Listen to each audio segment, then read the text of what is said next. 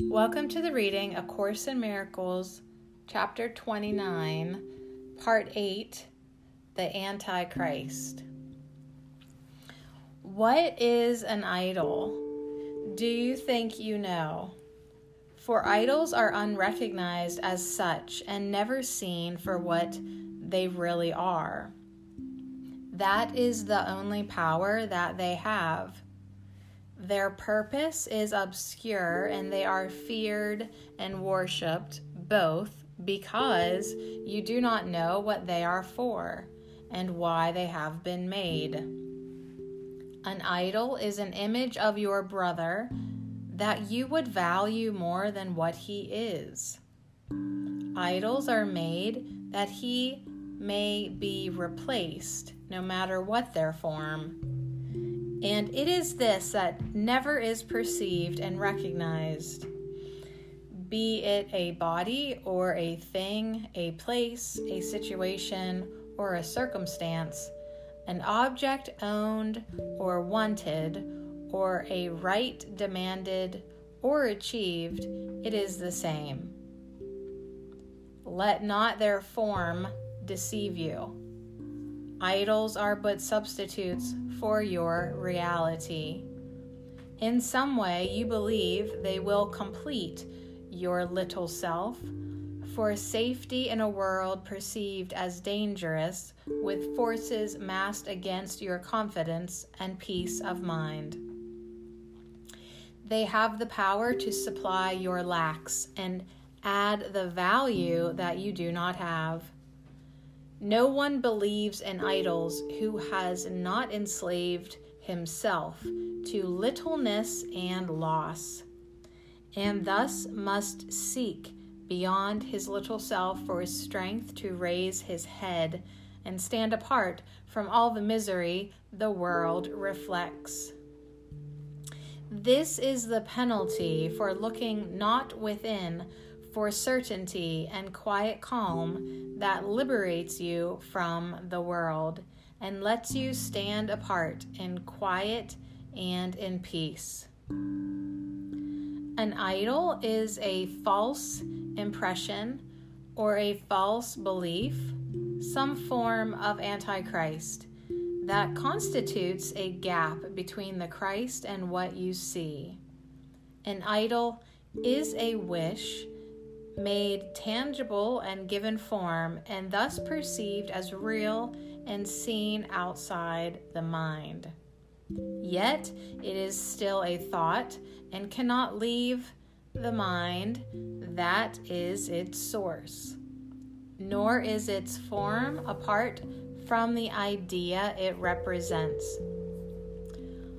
All forms of Antichrist oppose the Christ and fall before his face like a dark veil that seems to shut you off from him alone in darkness.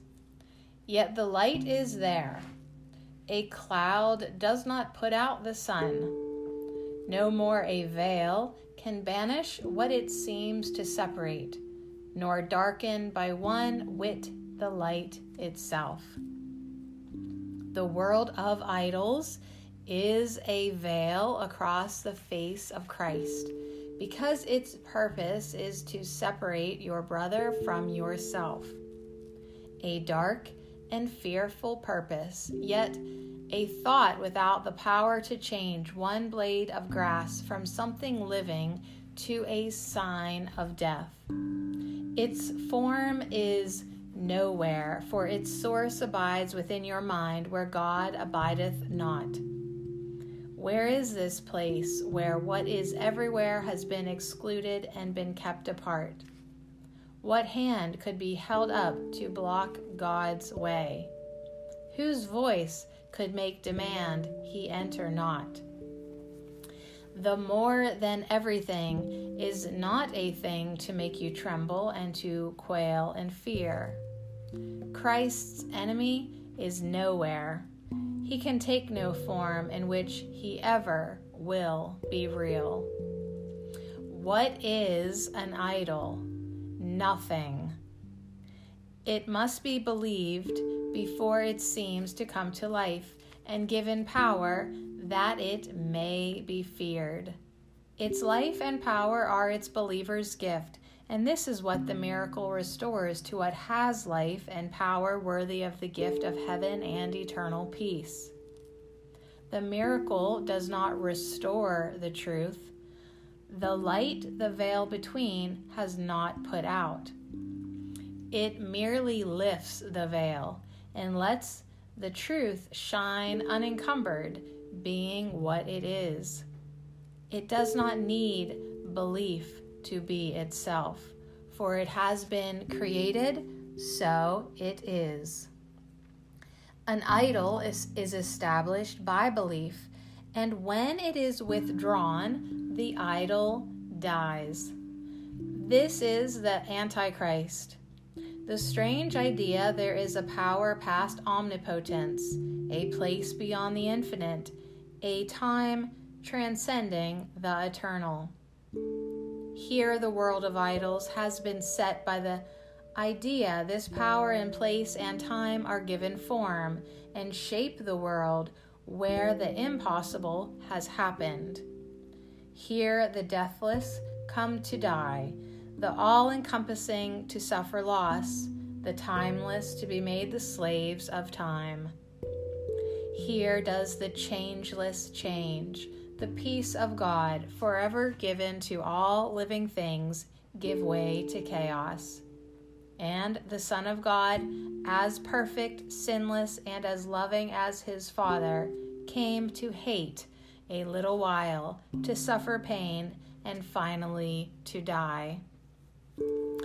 Where is an idol? Nowhere. Can there be a gap in what is infinite, a place where time can interrupt eternity?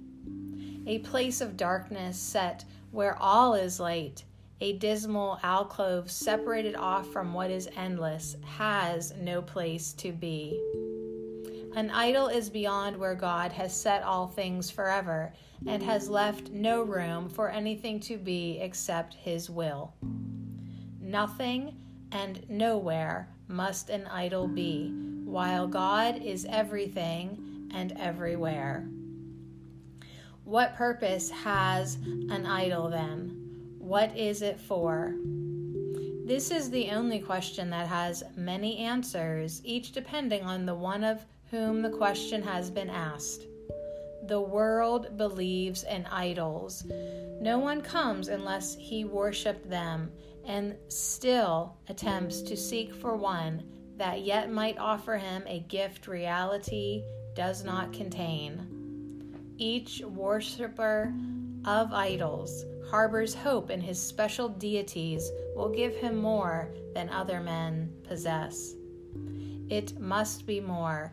It does not really matter more of what, more beauty, more intelligence, more wealth, or even more affliction and more pain. But more of something is an idol for. And when one fails, another takes its place, with hope of finding more of something else.